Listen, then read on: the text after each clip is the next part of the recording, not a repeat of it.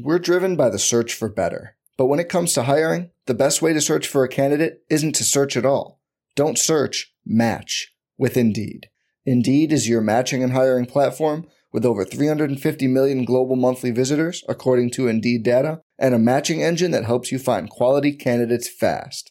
Leveraging over 140 million qualifications and preferences every day, Indeed's matching engine is constantly learning from your preferences.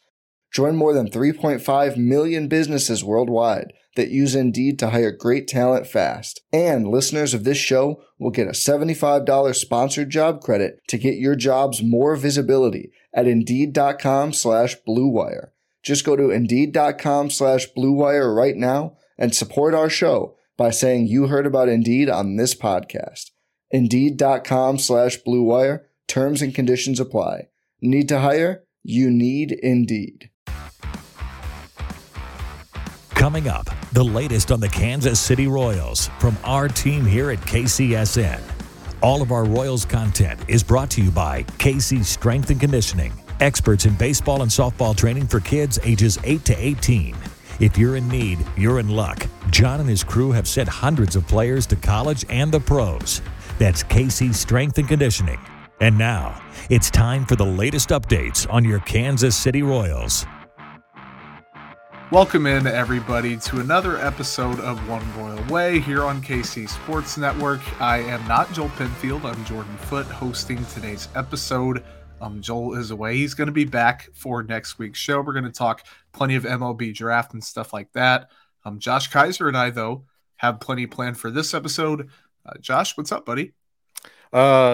Nothing much. I'm ready to record. Talk a little bit about the Royals. Is that what we're doing here? Talking Royals, right? I'm just a little. We don't have to. We can talk something else.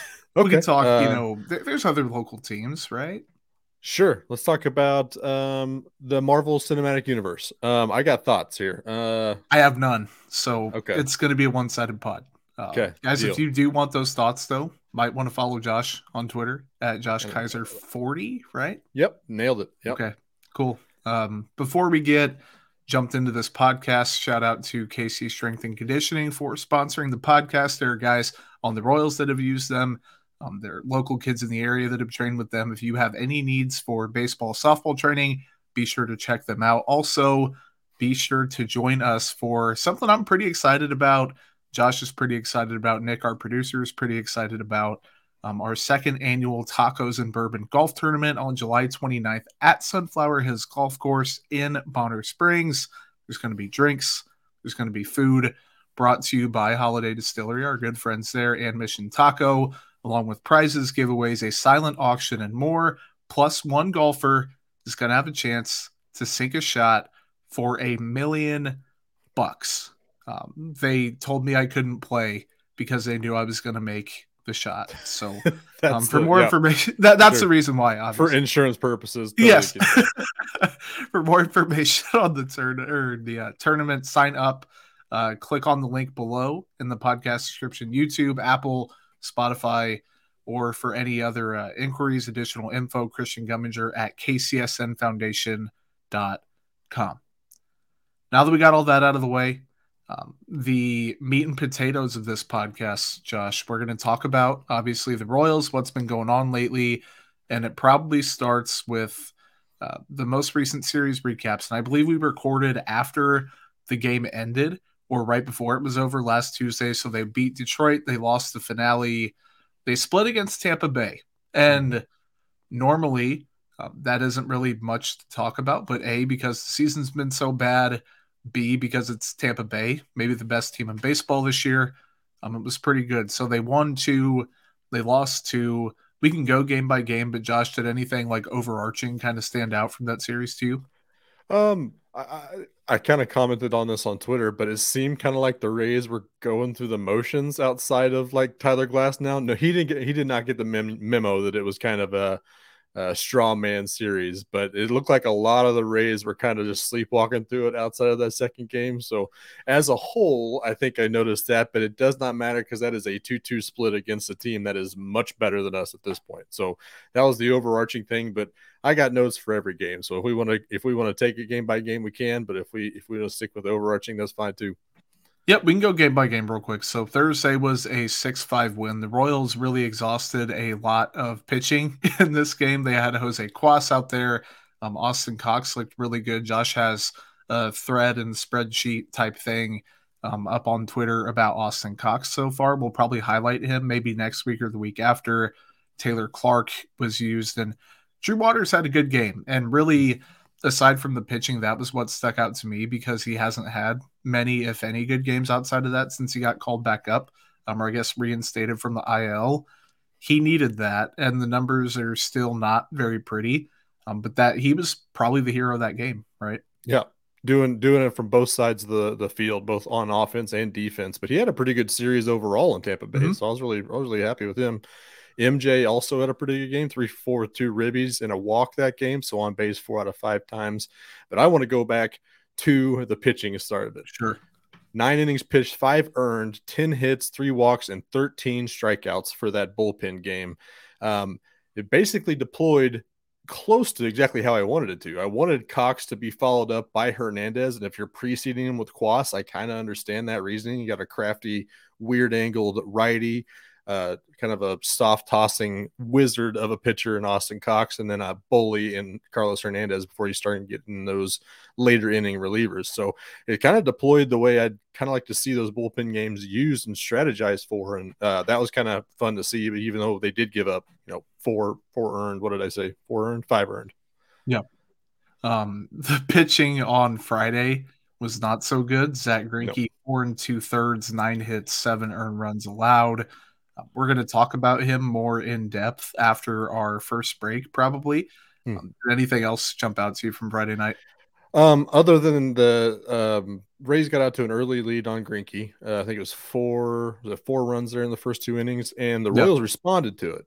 They actually got into the point where it was either it was a 1-run game or tied it up before the 5th inning, and it kind of opened the floodgates. But the Royals answered, and my concerns about this season are them kind of getting lifeless and starting to give up and get frustrated and stuff, and that's not the case, at least against the Rays that game. So I was happy to see them kind of answer that early deficit again. Yeah, answering on Saturday with a win. 6 innings pitched, 8 hits. The rarest of wins. Yes, the rarest of wins because Jordan Lyles got on the board. Not only did the Royals win a game that he started, snapping the streak from earlier in the year, but he got a W just like flat out. He's no longer winless at the big league level for the Kansas City Baseball Royals this year. Nick Pratto, Bobby Witt Jr., Freddie Fermin had 2 RBIs, and 3 RBIs respectively. 2 plus 2 plus 3 is 7. So they outscored the Tampa Bay Devil Rays all by themselves. That was the last win of the series, but I thought it was a good team win. And again, people make the joke like rare W. That literally was one of the rarest Ws you could get. Yeah. And it was good to see. I mean, he did give up 4 earned in those first 2 innings, but after that, he kind of settled in. He scattered 3 base runners over the next 4 innings. So you're going to take 6 innings pitched with 4 earned from Jordan Lyles all day, every day. He has had a really, really bad season by all standards, but it was nice to see him kind of, I guess, buck that trend a little bit and try to break that streak a little bit too. You mentioned some of the hitters, but the 6 through 9 hitters in that game particularly, they combined for 9 for 14, 5 runs, 3 ding-dongs, 5 ribbies, 1 walk, and 2 strikeouts. So for some reason, that 6 through 9 spots absolutely carried that offense that game, and it was cool to see. Yeah, absolutely. And they're back in town today facing Cleveland, but not before a 3-1 loss on Sunday. And Daniel Lynch had a decent game. It's not his fault. He gave up 1 run over 6 innings. He's really starting to look better and like the Daniel Lynch that we've seen in spurts. Since he came back and got that first one under his belt, he's looked good. And then Taylor Clark, who we'll talk about way later in our surprise game segment. I'm not going to spoil quite yet. He continued to not look great after looking pretty darn good for quite some time. Yep. It's tough to see that, especially after everybody and their mother thinks that Taylor Clark is going to bring back something in a trade. So it's a really poor time, but maybe he can get back on the right side of the productivity scale there. But yeah, Lynch, very solid again, another quality start. And again, those quality starts are a 4.5 ERA if you kind of scale it out, but it's the idea of keeping your team in the game. And if the offense was not hitting against Tyler Glasnow, who had 12 strikeouts in 5 innings pitched, absolutely dominant against this lineup. So it wasn't Lynch's fault that the offense wasn't up to the task of taking on Tyler Glass now, but 3-1, 3 runs is absolutely surmountable at that point. So it's kind of on the offense. So good for Daniel Lynch. Glad to see him. He's like really the only starting pitcher that we're comfortable with now. That's kind of where I'm at. And even then, like, I don't even know if you can quite be comfortable with, like, you know what I mean? Like, it's still, no. So really they don't have anything right now, which is they kind never of, have. They never have. Since And Bubich went down, you can't count on it. But somebody asked that question, like, which pitcher in the starting rotation currently would you got a do or die situation? Who you picking? It's hands down Daniel Lynch. Yeah, help might be on the way soon. Yeah. That gives us some injury updates. Brad Keller is beginning a rehab assignment at AAA on Wednesday. So as you're listening to this podcast, he's getting ready for that. Michael Massey, not a pitcher, obviously, but he took BP prior to Tuesday's game. He was on the 10-day IL with a hand laceration. And then Josh Staumont had a setback with his neck injury. That's from Andy Rogers. And then Amir Garrett and Ryan Yarbrough continuing their rehab stints. So Josh, obviously, Staumont probably the unfortunate one of that group. Keller probably the standout in he's been kind of up and down this year, but he would give them theoretically a capable non-2 inning opener type guy out of the rotation. 100%. I think that's the main one. I mean, it is important for Ryan Yarbrough and Amir Garrett to get back up to the big leagues and start building that trade value a little bit, because both of those guys are also free agents at the end of the year, like Keller. So we need to get them in here, give them some innings, let them build up that value if it's going to happen, and then and see what they can come with. But at this point, they just need to not have a bullpen game every 5 days. Like, you wondered, like the Singer last week. Singer started, he had 7 innings pitched, gave up 7 earned runs. It was definitely one of those, like, you're going to give us 7 innings, bro, and you're going to do it one way or another. And then Kowar's going to finish it, because tomorrow all hell breaks loose and everybody's in. So it would be nice for the bullpen not to have to worry about that every 5 days. Remember, and we'll move on to Freddie Fermin after this, but remember before the year when people were like, oh man, why are the Royals bringing in Jordan Lyles? They have so many people they need to sort out in the rotation. And then people were saying, like, hey, these things usually sort themselves out. Either one guy sucks or another guy gets hurt. Like, you can never have too much depth. Like, even the Royals, who haven't been completely decimated by injuries, but have had some guys get banged up, it is rearing its ugly head. So remember that in March when that happens. Didn't Dayton Moore say something like they'd like to have 12 to 13 starting pitchers that can actually start games last year? And that kind of blew my mind, because I never really realized that it was that many, but it makes sense, because that's essentially what it is. So they did not enter the season with 12 or 13 guys that you're comfortable starting a baseball game. So it's interesting. The other interesting thing, last point that I wanted to bring up, was over these last 2 weeks, they had 10 games and they've been 4-6 in those games.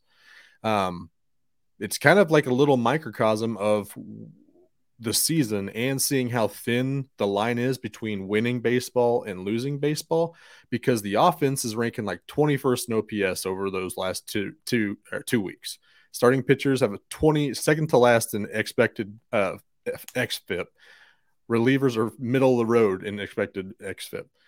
That's not much different than what their offense ranks on the year as a total. They're 27th in offense. The starting pitcher is 28th, second to last, and then the relievers are just under average at that point. And that's the difference between 4-6 the last 2 weeks and 22-56 is what they currently are. So it's just it kind of shows you like the weirdness of baseball and how everything is such a fluid thing. It just depends on what happens at what time. That's kind of the meaning, or that's more or less the difference between a win and a loss, or at least a 40% winning percentage as opposed to like whatever 22% or whatever it is now. So it's just been a weird 2 weeks, but it's finally, maybe we're getting some of that good luck that we have been waiting for. I always do this. I have my mic muted. Sure. And you almost might want to leave that edit in just to show how much of a dumbass I am. But Maddie Lane does it on the lab, and we have this habit of like muting ourselves while we're trying to make a point, and then proceeding to just fumble over and get faceless expressions. But anyway, it's about depth, a lot of it too. And Mhm. speaking of depth, the Royals have Freddie Fermin as their backup backstop. His season numbers, they look pretty damn good, man. He's slashing 264, 329, 486 with a 121 WRC plus. He's walking 9% of the time, striking out 21% of the time. His isolated power is 222, which is pretty hefty compared to what I expected. 294 BABIP, 4 home runs, and 7 RBIs. In the month of June, he's played 11 games for the Royals. He's batting 333. He has a 147 weighted runs created plus. So I kind of did a deep dive into his Savant page and his defense.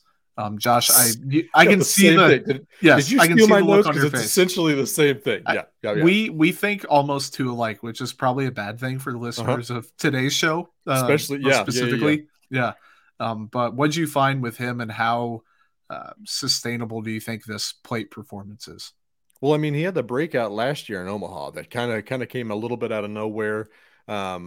He's not a prospect at that point, so you're just like, I don't know what this is, but let's figure it out. And they decided that it's best for MJ to stay out in the outfield because we got Freddie Fermin, who seems to be major league ready.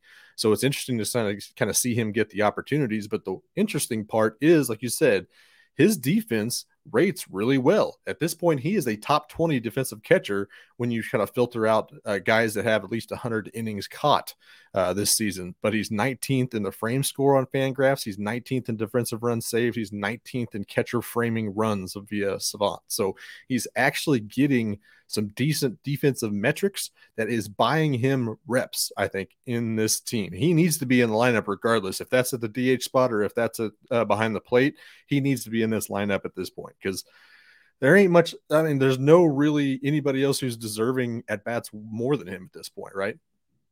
I don't think so. And you look back at the defense, he's also 63rd percentile in pop time to second base on Savant, 76th in percentile in framing. Like, the defense seems legit. That's something that doesn't usually fluctuate a ton. And we've seen a guy like MJ Melendez come up and really just be bad. Like, there's no sugarcoating it. He was just bad. The big improvement for him, I looked kind of more detailed, was on the outside corners of the plate and just really covering the entire plate itself, and even those pitches that just get away a little bit. So Freddie Fermin's defense, that plays as a backup catcher. And people remember Cam Gallagher, who didn't offer much with the bat, but he'd play solid defense. He could play a couple times a week. Like, they didn't lose anything. They might have actually gained something in Freddie Fermin. And you look at his Savant page, the barrel rate's fine. The average exit velocity is fine. All the expected stats are pretty consistent with what he's actually doing. Like, that seems somewhat sustainable. He tattoos off-speed pitches. He has like a 540 slugging percentage against him. He hits the ball right up the middle like 40% of the time. Like, he's going with the pitches that are thrown at him. The two things I noticed for him, he has a 75.8 zone swing percentage, which is higher than any team's average right now. And he swings at the first pitch 50% of the time. And I had to like refresh my page and look again. Like, no, that doesn't sound right. Like, you talk about an ambush approach and like Alcides Escobar, that part gives me a little bit of pause, but then you go back and see he's still walking almost 9% of the time. It seems somewhat sustainable. Like, I think he's more closer to 100 WRC plus hitter, and like he can be a league average hitter. But if you have that on a backup basis with good defense, you have one of the better backup catchers in baseball. Like, I think he at worst is an okay backup and can give you the Cam Gallagher role.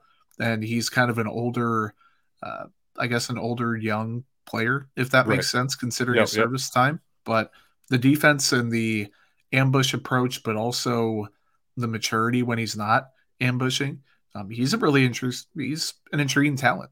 Yeah, and it makes me kind of wonder. I mean, there's plenty of smoke around Salvador Perez on the trade market here lately. And I mean, MJ Melendez might not be long for this roster, but maybe Freddie Fermin gives you a little bit of freedom, a little bit of wiggle room to potentially deal one of those guys if you think it's time to do so, because then you don't have to really worry about who's going to be the starting catcher or the backup catcher. He's kind of proven to be a major league talent, and it's good to see because it kind of does provide that flexibility, that option if it's there, that that one of those guys needs to be traded or has the opportunity to be traded at that point. So it's nothing but good. I love to see Freddie Fermin be successful. It's well deserved. Yeah, it's definitely something to think about. We're going to give you guys something to think about over the course of this break. We're going to come back and we're going to talk about Zach Greinke. Thanks for listening to KC Sports Network. Make sure you download our new app. Find it on the App Store or Google Play. Just search KC Sports Network. We're driven by the search for better. But when it comes to hiring, the best way to search for a candidate isn't to search at all. Don't search, match with Indeed. Indeed is your matching and hiring platform with over 350 million global monthly visitors, according to Indeed data, and a matching engine that helps you find quality candidates fast. Leveraging over 140 million qualifications and preferences every day, Indeed's matching engine is constantly learning from your preferences. Join more than 3.5 million businesses worldwide that use Indeed to hire great talent fast. And listeners of this show will get a $75 sponsored job credit to get your jobs more visibility at Indeed.com/Blue Wire. Just go to Indeed.com/Blue Wire right now and support our show by saying you heard about Indeed on this podcast. Indeed.com/Blue Wire. Terms and conditions apply. Need to hire? You need Indeed. Every fan knows the right player in the right position can be a game changer. Put LifeLock between your identity and identity thieves to monitor and alert you to threats you could miss. Plus, with a U.S.-based restoration specialist on your team, you won't have to face drained accounts, fraudulent loans, or other losses from identity theft alone. All backed by the LifeLock $1 Million Protection Package. Change the game on identity theft. Save up to 25% your first year at LifeLock.com/aware. Entertain, educate, inform. KC Sports Network. Welcome back to the One Royal Way podcast here on KCSN. We are back. Jordan Foote, Josh Kaiser with you. Shout out to KCSC again, our sponsor for this show. KCSN Golf Tournament, Tacos and Bourbon. It's coming up on July 29th at Sunflower Hills in Bonner Springs, Kansas. There's going to be drinks. There's going to be tacos. There's going to be Bearcat barbecue out there. Chance to win $1 million. Silent auction. A bunch of good stuff. If you're interested in any of that, or potentially, I think we might still be taking a whole sponsor or two. Reach out to Christian Gumminger at kcsnfoundation.com. It's bound to be a good time. Unlike what Zach Greinke's put out on the field lately. I know that's kind of a harsh transition, but a transition nonetheless. The season stats before I open it up to Josh: 5.31 ERA, 4.96 expected ERA, 4.64 FIP, a 6.75 strikeouts per nine, 1.22 walks per nine. Both of those are improvements over last year, but he's allowing 1.66 home runs per nine after less than one last year. The BABIP is down. He's staring at the 3,000 K mark in the distance. Like, it hasn't been great, but you look at a lot of the stuff. The exit velocity's up, the barrel rate's up, the max exit velocity's up, but like the ground ball rate, the fly ball rate mostly consistent, the line drive rate mostly consistent, the walks are down, the strikeouts are up. He's doing a lot of stuff right. Josh, what did you find kind of in your deep dive that he might be doing wrong? I don't know, man. It's been a roller coaster season for him because he started out kind of fine. He had a pretty solid March and April, and then in May was really good, a 3.83 xFIP, and then in June the wheels just fell off over that 4-game stint, and it was a 4.52 xFIP, and you kind of talked about all those stats could being up and down, but it seems like outside of the home runs, everything else is looking fine. I mean, the K percent's up, the walk percent's down, opponent average is down, WHIP is down, BABIP is down. The home runs is a problem. Well, like you said, 1.66 home run per nine is the ninth highest among starting pitchers. Yes, beneath Jordan Lyles still somehow, but still really, really a big problem. So seeing his words after the post game on Friday, where it was just kind of he was super down about himself. He said that like the stuff's just not there. The command is fine. The stuff is not there. And that's just losing his confidence was tough to see. He did have a start like that back in April. He actually went less into the game, gave up just as many earned runs in that game, and you didn't see any of those words coming out at that point. So part of me wonders, like, we're halfway through the season. This team has been really bad. The record says they're worse than they actually probably are, but it's just got to be pretty tough for a 39-year-old Zach Greinke to keep getting back on that horse when you just don't have the confidence that you had even entering the season. Like, he was an okay pitcher last year, and you would expect the same. I mean, he is 39 now. He's 38. I mean, if he was going to fall off a cliff, it was going to be last year. He worked out with Driveline, came back, kind of revamped the stuff, and it's just not there. The confidence is not there. So I hope that that's not a thing where he comes to Q in like 3 weeks and is like, man, I'm just done. When Keller comes back, when there's some potential depth coming back, he just decides that it's time to walk away. So I'm super worried about that. It's tough to see Zach Greinke like this, but I still think that there's reason to hope that there is, bit more in the tank than he's actually giving himself credit for at this point.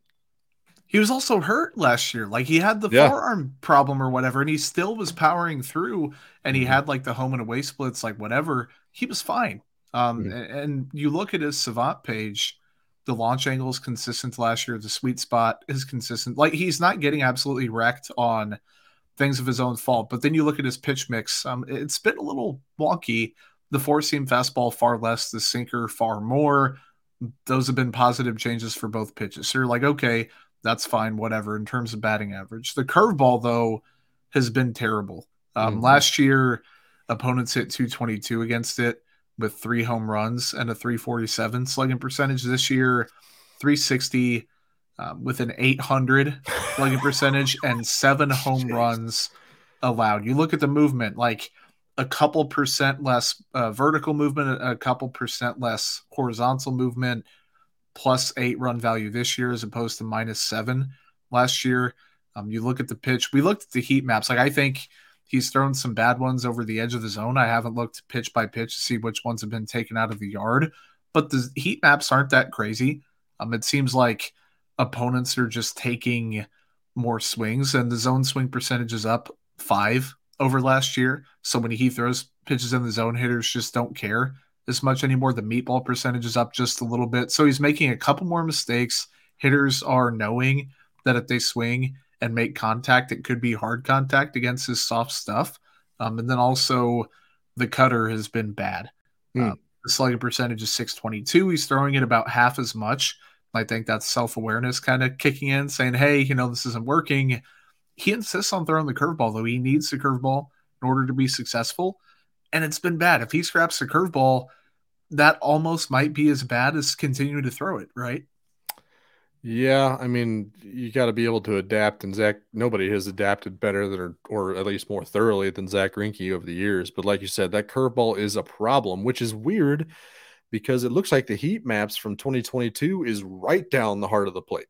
Even if it does move, it's a little flatter this year than it was last year. So maybe there's a little bit something to that, but where he was putting it in the middle of the zone and maybe a little bit down sometimes, but it was right down the middle a lot of the times. You would think that it's the opposite, because what he's doing now is still, on that outside corner, glove side outside corner low, and it's getting lit up. So I don't know really. Yeah. Maybe hitters are just like waiting for that.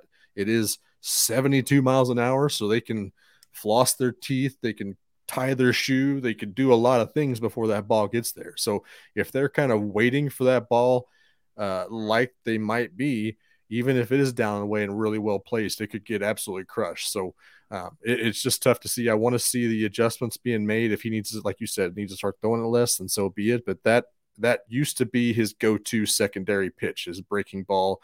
And maybe that's why he's losing the confidence, is because the old go-to, the old curveball is no longer there. That's a problem for confidence. He doesn't know where to turn, but he's got 6 pitches.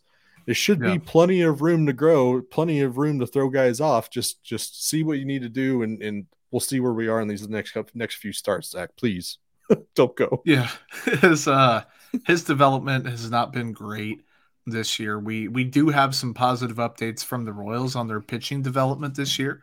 But before that, Will Klein named to the All-Star Futures game for the American League. 3.38 ERA in AA, got called up to AAA. 3.0 ERA, 11 Ks to 4 walks in 6 innings so far with a 1.88 FIP. He's allowed 1 home run all season long in the minor leagues. I just thought, we've shouted out Will Klein quite a bit on this podcast this year, but we all had good receipts on him. We all thought he was going to have a leap, and he's had a leap. I've been pumped with him, and to see him actually getting that call to AAA means he's throwing strikes. He's not walking guys as much as they needed to see the change, and that seems to be the big. That's how you get promoted, is if you stop walking dudes. So if Will Klein's getting that love, he's ready for the next step in AAA, and hopefully we'll see him in Kansas City the next by the end of the year. I want to stay in Omaha actually for my part of it here, because we've had some great performances, both at bat and on the pitcher's mound. John Rave, Tucker Bradley have absolutely been on fire the last couple of weeks. Rave's got a 1255 OPS through 37 plate appearances with 5 walks and 6 strikeouts. He got that promotion for AA maybe just like 3 weeks ago or something. So to see him kind of hit the ground running in Omaha is huge. And then Tucker Bradley, shout out to our buddy Joel, who just a professional hitter, Tucker Bradley. So to see him putting up a 1,300 OPS and 25 plate appearances over those last couple of weeks, got a 1-to-1 ratio in the walk and K mark. So some great stuff from the outfield there in Omaha. And we mentioned last week, they had that winning streak. And so it's kind of good to see why. And then our other receipts are coming from Alec Marsh, who also got promoted to Omaha in the last couple of weeks. He's got 3 starts, 15 innings pitched, 4 earned, 13 hits, 7 walks, and 19 strikeouts. Our buddy Royals Farm Report said he's got a 35.6% whiff rate right now. That is fun to see. A lot of fun. It was weird to kind of see him in AA last year because strikeouts were there. He wasn't really walking guys, but guys were squaring him up for whatever reason. It doesn't seem to be happening this time around, but he is having some success there early in Omaha. And then Max Castillo, the last 2 weeks, he had 2 starts, 11 innings pitched, 4 earned, 10 hits, and 4 strikeouts, but just a 0.91 whip.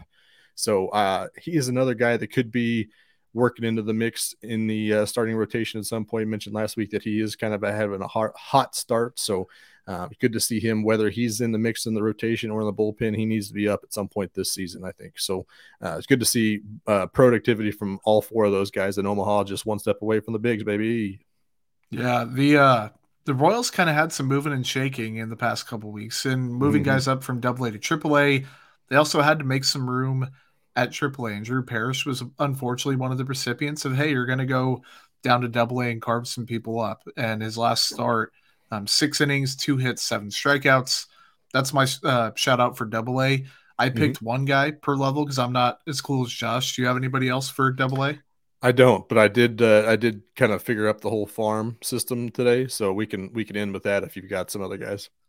Yeah, for sure. I've got Mason Barnett in high A. His last 2 starts, 11 and a third innings pitched, 3 runs, 12 strikeouts, and 6 walks. And then Shane Panzini in Columbia, 10 strikeouts in his most recent start. In his last 4, he has a 2.84 ERA, 19 innings pitched, 27 strikeouts to 9 walks. That's a 3-to-1 ratio. That'll play. And he's kind of the one that gets left out. There, with all that success going on in Columbia this year, Panzini seems to be kind of the one that's the most quietly doing his thing down there. But I've kind of been keeping a running tally all season about what the K rate and the walk rate of the entire pitching up and down the minors this year. Last year, they were 29th in K percentage and 23rd in walk percentage. So far this year, the whole system wide, 6th highest K rate, 14th lowest walk rate. So there are steps being made in minor leagues. They're actually getting guys to strike dudes out. It's good to see. I am pumped to see the strides being made. You jump from the 29th highest K rate to the 6th in just a season. That is huge. That's huge, both in terms of like differentiating the two, but it's also huge for this organization that just absolutely lacked any kind of development of pitching in the past 2 decades. So it's awesome to see them kind of learning how to strike dudes out. I love it. It's been pretty freaking wild. And the Royals, is it Raising Royals, like the minor league development Mm-hmm. account that's Yep. been on Twitter? They tweeted out the halfway point at each season, 22 and 23. The ERA is down almost half a run.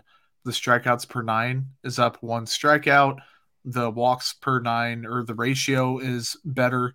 They've tangibly at all levels have had an improvement. And Josh, your Mm-hmm. tweet thread, even better context to that. The league wide rankings, not just the Royals rankings. You can jump up and improve year over year, but if you're going from one of the lesser pitching development programs to one that's like okay, that's Mm-hmm. fine. But if you're going from a bad one in one category to great or top 10 in another, that's even Yep. better. So the Royals, people keep saying they want to see tangible progress. They want to see proof that the stuff is working. It's not really skewed one way or another either. Like, yeah, Colombia's had some really good performances. Yeah, Omaha now has, but the guys in Omaha that have the good numbers, they spent a lot of the year in Double A. Mm-hmm. Like, they've been bouncing back and forth. The Royals as a whole, shifting their philosophy there, kind of like during COVID when they had the hitting lab, quote unquote, Mm-hmm. that they put together. It's working so far. So who knows if the major league level is going to work? I know that the record has been terrible and a lot of the processes haven't been great, or sorry, the results haven't been great, but the processes have generally been good. And Mm-hmm. you can't just say they're, you know, pissing on your leg and telling you it's raining in terms of the minor league development. Like, they're showing you, hey, this stuff works, and you're having guys that you didn't hear about before this season that are dominating the leaderboard. And you're getting guys like Frank Mazzucato that were top prospects for the org, Alec March that was one of the better ones. They're showing out. So Yeah. I think it's all mostly all good from that perspective. Yeah. And I think it's tough to kind of grade the major league at this point based off just basically 3 starts from Chris Bubich and then, I don't know, 4 or 5 from where Daniel Lynch is and then whatever Singer's going on. I mean, those are 3 guys that you really wanted to see the steps forward. Singer clearly hasn't done it. He's obviously backtracking, it seems. But it seems like Daniel Lynch has taken a step forward. It looked like Chris Bubich was taking a step forward prior to his Yeah. injury. So we'll see how real that is. But I mean, if we're talking about 2 of those 3 actually turning into something stable in the rotation down the road, then it's a win. Doesn't matter what happens this year. Yep, 100%. The Royals have some things that are looking up and shaking. We're going to be shaking quite a bit. We're going to play a game after we get back from the second break. Thanks for listening to KC Sports Network. Make sure you download our new app. Find it on the App Store or Google Play. Just search KC Sports Network. Entertain, educate, inform. KC Sports Network. All right, We're I'm back. the captain now, Jordan. Uh-oh, I'm Josh the is captain now. Uh-oh. Look at me. I'm the captain now. Game is my neck of the woods. I'm Yes. captain. It was also your derailing. idea. True, but there's a reason because I just never take anything too seriously here. But tonight we got a game that I'm going to call Deal or No Deal. I'm your host, Maui Handel, that has the rules of the game here. So we were talking about 9 different pairs of guys that you can kind of, put shoulder to shoulder and compare them, have relatively the same value to this team long-term and short-term. But it's no secret that this team is not going anywhere this year. Hard to see them going anywhere next year or the year after that. So at this point, it needs to be about a long game. We need to talk about long-term value. So the deal or no deal aspect is you're going to deal one of these guys and no deal the other guy. You're going to keep the other guy around. And I put the caveat in here that of these 9 pairs, you can sign relative market extensions for 2 of them. So I've got my 2 reserved for my guys. Hopefully you do as well. So that's basically the concept of this game. We'll kind of get the hang of it here as we go. So the first pairing that we have talked about, you can deal one for relative value to restock the farm system and keep the other one around for their long-term value to this team, is Brady Singer and Chris Bubich. With Bubich being injured, Singer not taking any steps forward and potentially regressing.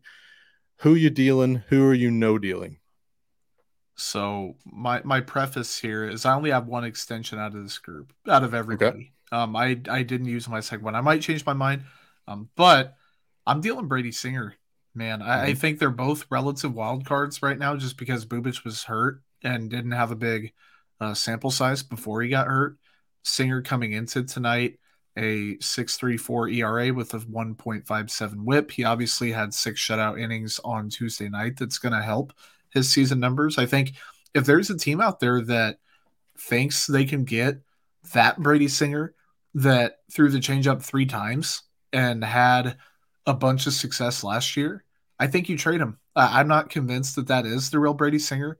I don't think he can get by not using the changeup or using it sparingly or not using it in high leverage situations. I think he might. I'm not one of those that thinks he has to be a reliever because he only has 2 pitches. I think, though, you're not going to get a consistent number 2 front of the line starter out of him. You might not even get a number 3 or number 4 guy. Chris Bubic, if he is the guy he was before he got hurt, can be a really good number 3 on a good team or like a okay number 2 on a bad team. The Royals can have him be the long-term experiment like the lab rat almost. I think you deal Brady Singer if you had to pick one of those 2. I think so too. And I think Singer has the most trade value in that because I think you're more confident if you can't make a starter out of him, he can absolutely play in the bullpen. So there's a floor bullpen role that would still be valuable and still be something other clubs would be interested in as a floor. It's almost like a safety net almost. So I agree. I think that, I mean, Bubic has a reputation for being a huge learner and being very coachable. And I would love to see, like you said, a test rat syndrome for Chris Bubic to kind of move forward. So I'm with you. I'm trading Brady Singer. I feel like that's the best way to go here as well. Next one was Kyle Isbell, just recently returning tonight, or Olivares. You got one end of the spectrum with one. You got one end of the spectrum on the other. It seems. So what do you got on that? Yeah, Isbell can't hit, but is a fantastic defender. Yep. Olivares is a league average hitter, it seems, but he can't defend worth a crap. So, like, I think Isbell 5.3 UZR in the outfield in 2022. It's positive clearly this year. 11 outs above average last year. Had an elite jump. He has 2 options left. He's not 27 till next year. While Kyle Isbell's not an everyday big leaguer, I think he can be like your 5th outfielder, the guy that comes in and is okay base running and can give you some really, really good defense. Edward Olivares, he can't be your outfielder at all. He has fewer options. He's been in the league longer. He's a year older. The defense is very, very bad. I think he's capable of offering, though, and we've talked about a big market team, a New York or a Boston or maybe like San Diego that wants to spend and get a guy can bring him in. You deal him. I don't think it's really close between those two. I don't think Isbell gets you anything at all. I think Olivares, he might get you something very, very small in return, but something for a guy that just doesn't fit with this team. I don't think that is better than nothing. I am the opposite. I am keeping Olivares. Yeah, as a big Kyle Isbell guy. I am a big Kyle Isbell guy. I want him to work out and be the everyday center fielder for this team. But I love offense. I don't value defense nearly as much as the Kansas City Royals do. So I would be keeping Edward Olivares on this team to kind of still be able to drive the offense and kind of help out that team that way more so than the defense. See if you can, somebody threw out the option of maybe see if he could play first base. I don't know if that's an option, but I mean, if that's what we got to do, beef him up, get him just ripped. Get him ripped so he's only hitting ding dongs every now and then. And then put him over at first base and DH and see how it goes. So I'm the opposite. So here we go. Contentious. Good. What's happening? No, we need that. Yeah. Yep. Might disagree on this one too. This one's a tough one, I think. But I got Nick Prado and MJ Melendez on the deal or no deal. You got to deal one, keep one. Who you got?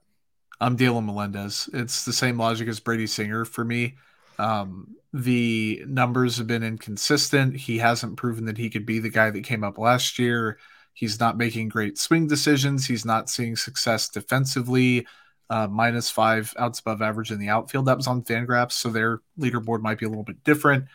Prado's cooled off, and yeah, he's striking out way too much, but I believe in the on-base chops, even if he's not hitting particularly well. I believe in the long-term value with him. Trading Melendez opens up a corner outfield spot for Nick Prado, who could play there when Vinny Pasquantino comes back up. Like, I think for roster building reasons, I think for selling on a guy that is also a Scott Boras client that may not be getting extended by the team anyway. There's no way. I think 0% there's no shot. There's no shot. But I think you trade Melendez, and I feel like you might be in the same boat as me, but I could also see a very easy case for getting rid of Nick Prado too. Yeah, I'm in the same boat. I'm keeping Prado basically for the same reasons. Like if they're both like head to head and providing the same offensive value to this team, there's no way that MJ Melendez is providing more defense as a guy who doesn't like defense. But if that's the tiebreaker, then Nick Prado's, I guess his safety net being a better corner outfielder than MJ Melendez is what it is. And I also feel like when Prado's not going well, he's still walking. He's still taking a ton of pitches. And I feel like that is way more workable, way more coachable, way more fixable than when MJ Melendez is just out there flailing at stuff. So I feel like Nick Prado is the guy that we would be then keeping long-term. And boy, I'm extending him. That's my first extension that I would be handing out as Nick Prado, just because I love the fact that he's got that approach that nobody else in this lineup seems to be able to have outside of Freddie Vermin, who is an absolute monster and might be the best player ever made. But Nick Prado, I think, has the most long-term ability to get on base and provide value in the field as well. So I'm extending Prado for whatever it takes relative to the market. The next one might be the hardest one. I think that it would be polarizing among this fan base. And if there is any chance of interacting and getting the fans and the listeners involved in this one, it is this one. We have to deal one of Maikel Garcia or Vinny Pasquantino. What do you got? I'm extending Vinny Pasquantino to a market value deal. I'm trading Maikel Garcia to a team that thinks they can play him at shortstop or has an opening at shortstop or second base. He hasn't crossed the 200 plate appearance mark at the big league level. Like, he's done everything right. He's hitting the ball hard. He's making decent decisions. He's improving. He looks more mature. It's still super early. Time will tell if he's that level of guy and can be a future 3 to 4 win player every year for a team. I think the time to sell would be now while he's still an intriguing player and still has that prospect kind of new car smell. Almost, has the shine. I could get the logic with trading Pasquantino, but the positional value here, what Pasquantino means to the organization, kind of like in a Salvador Perez way, I think for marketability and being the face of the team and being a leader, the time to trade Maikel Garcia would be much sooner, I think, than the time to trade Vinny Pasquantino. Yep. And I think, like you mentioned, I think the trade value might be a little bit more on the Garcia side, not just because Vinny is injured at the moment and done for the year, but the fact that Maikel Garcia is the shortstop, and that's going to always bring back more. And he's shown a capacity to handle third base really, really well. So it's a good problem to have both of these guys on the roster. If I had to choose one, I'm also extending Vinny for all the reasons you mentioned, as well as, like, on top of everything, he's got the culture of what this organization needs to be centered around. His number one priority, no matter what, is winning. And that's exactly what this clubhouse is going to need. I love Salvi to death. I love that he loves baseball. He is the Danny Rojas. Shout out Ted Lasso. He's the dude, the vibes giver. But I don't know if he is the culture bringer. Like, he's not the winning is everything like Vinny Pasquantino is. So I think Vinny, just on that part, no matter what he does at the plate, which is also going to be very good, is going to be very important for the rest of what happens with this team. So let's move on to the next one. I got Drew Waters versus Michael Massey. What do you got here?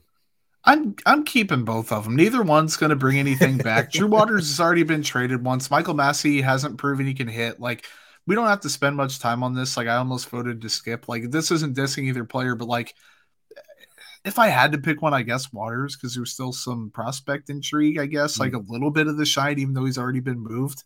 But I just keep both of them, and if they turn out to be good, great. If they don't, then at least you found out. Man, you Matty answered that. I did. Both not part of the answer here. The answer is clearly Drew Waters, just because of his defensive value in center field over second base. But it's kind of weird how similar they are. Like, what they do at the plate, how they do it, and then they're both very good in the outfield. I mean, not in the outfield, but Drew Waters has been pretty good in center field when he's got there. Massey has been very well at second base too. So I like both of these guys in the long term, but as far as positional values, if one's got to go, then I'm taking Drew Waters in center field. Let's get down to the minor leagues here. We got Frankie Mazzucato versus not David Cross. I always do that. Gavin Cross. We're not talking about Mr. Show. We're talking about Gavin Cross versus Frankie Mazzucato. What do you got? It's too early to give up on Gavin Cross, despite hitting 220 with a 31% strikeout rate. He's walking 11% of the time. He's got 10 home runs in 66 games.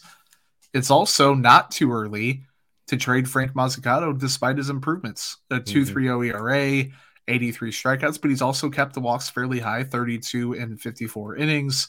It's very early in his development. You can't count on him as a pitching prospect long-term just yet. He's still in Columbia. He hasn't proven it at AA. He hasn't proven it at AAA. If I had to trade one of these two, I think it's fairly easy. You drafted Mazzucato earlier. He's also a pitcher. You also have a little bit of concern with the walks. And that's not to say Gavin Cross doesn't come with concerns, but I think for me, it's a pretty easy. I'm dealing Frank Mazzucato. I'm dealing Cross. Okay. But I understand the difference in, like you said, the walks are a problem.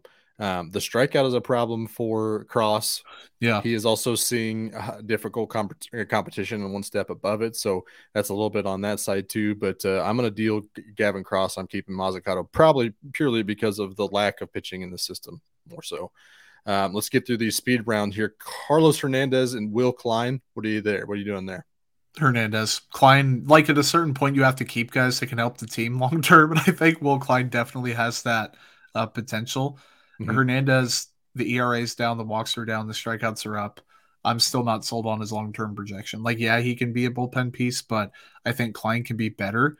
He's also younger. He also hasn't been called up quite yet. So, like, a lot of the stuff I've said about guys earlier, I'm flipping that for this one. I'm trading Carlos Hernandez. Okay, I'm keeping Hernandez because he is who Klein could be eventually, in my opinion. But I like this. I also like really disagreeing. Like Will Klein too. Yep, 100%. This is fun. Last two here: Nicky Lopez or Samad Taylor. Where are you at? Almost want to default to saying keep both. Trade Lopez to a contender looking for a backup infielder. He can take a walk. He's having the second best offensive season of his career. Not saying much, but positive defender at all three infield positions for him. Taylor has no value. Like, he's already been dealt once. No one knows anything about him. Some people think they discovered him and like he's a great player or whatever, but it's still early. No one really knows, and that's not enough to get anything. Lopez isn't going to bring back much, but I think you get rid of him if you had to pick between those two. I'm getting rid of him just because I think Samad's going to be able to be better. I think you're getting better defense, obviously, with Nicky, but being Samad Taylor being able to, he has a good understanding of the zone. He's faster than Nicky. He has more pop than Nicky. So I just feel like he could potentially be a little bit more valuable to this team, and he can also play outfield. So I feel like the versatility is also a part of that, but honestly, don't want to see Lopez go just for. I like the fact that they both bring something little intangible to the clubhouse as well. If Nicky's the leader and a veteran in that clubhouse right now versus Samad kind of being a spark plug kind of guy, I love both of that. So it's a good thing to have. But I would probably be keeping Samad Taylor more so than trading Nicky Lopez at that point. Finally, the last one, also very close, and I was talking to you about it. It was closer than I actually really thought it would be, but Josh Staumont versus Taylor Clark. Where are you at with those two dudes? Staumont has always been this like mystery box of like, oh, it could be like Josh Staumont or it could be Greg Holland or whatever. And then like he gets hurt or he flames out or whatever. Taylor Clark this year was objectively really good for a big chunk of the season. He also seems like, although we've talked about it maybe being fool's gold with him, like more established, ironically, than a Josh Staumont. Staumont's always, or not always, also hurt. I'm trading Taylor Clark because I think that's what makes the most sense. I don't know what Staumont would get back. I don't know where he's at health-wise. I don't know what he is. And that's also a reason to get rid of him, right? But I think you're getting the most bang for your buck, probably, if you trade Taylor Clark, if you get any bang for your buck at all. Yep. I'm keeping Staumont more so than trading Taylor Clark because I'm just not sure what Clark's bringing him, but I'd rather have Staumont. I think they're both great pitchers. I love Clark's evolution here, what he's kind of done with his career this year specifically, but I still think Staumont is just more electric. I love his stuff so much. He's gotten that new slider, which was very good prior to getting hurt. So I just love the fact that he was the bully guy with a huge hammer of a curveball, appointment television type of back-end bullpen guy. And now he's kind of evolving into a dude that can still pump mid to upper 90s, but he's kind of doing a little bit more shiny, a little bit more deceptively as well. So I'd be kind of curious to see what Staumont can look like a little bit, try to extend that career a little bit more, but the injuries are what they are. So still want to keep both of them. But if I have to deal one of them, it's probably Taylor Clark. So that's where it is. That was the game. I hope you enjoyed it. If you have any comments or complaints about it, we don't want to hear them because it's just what it is. No, we'd love to interact. Let us know what you guys are thinking about that game. We can always do it kind of further down the road, but I think that's going to do it here on this episode of One Royal Way. Shout out to Joel. He will join us again next week. Where we'll talk about the MLB draft. We also got probably some first half review to do since we are going to be on the other half of the season at that point. And with it being the 4th of July, we are probably going to push back one day. So I think we're recording on Wednesday night next week. So you might look for us a little bit later. But anything else, Jordan? You got anything else for the listeners tonight? Nope. That was a damn good outro. Go outside, touch some grass, and that's all I got. All right. Well, thanks for joining us again. Hit that like and subscribe button. Help us out with some 5-star reviews, and go Royals. Thank you for listening to KC Sports Network. We appreciate your support. Don't forget to hit that follow button and leave us a review if you like what you heard. You can find all 6 of our channels covering the Chiefs, Royals, Sporting KC, and the KC Current, plus KU, K-State, or Mizzou by searching KCSN wherever you listen to podcasts. We're also on YouTube. Entertain, educate, inform. KC Sports Network.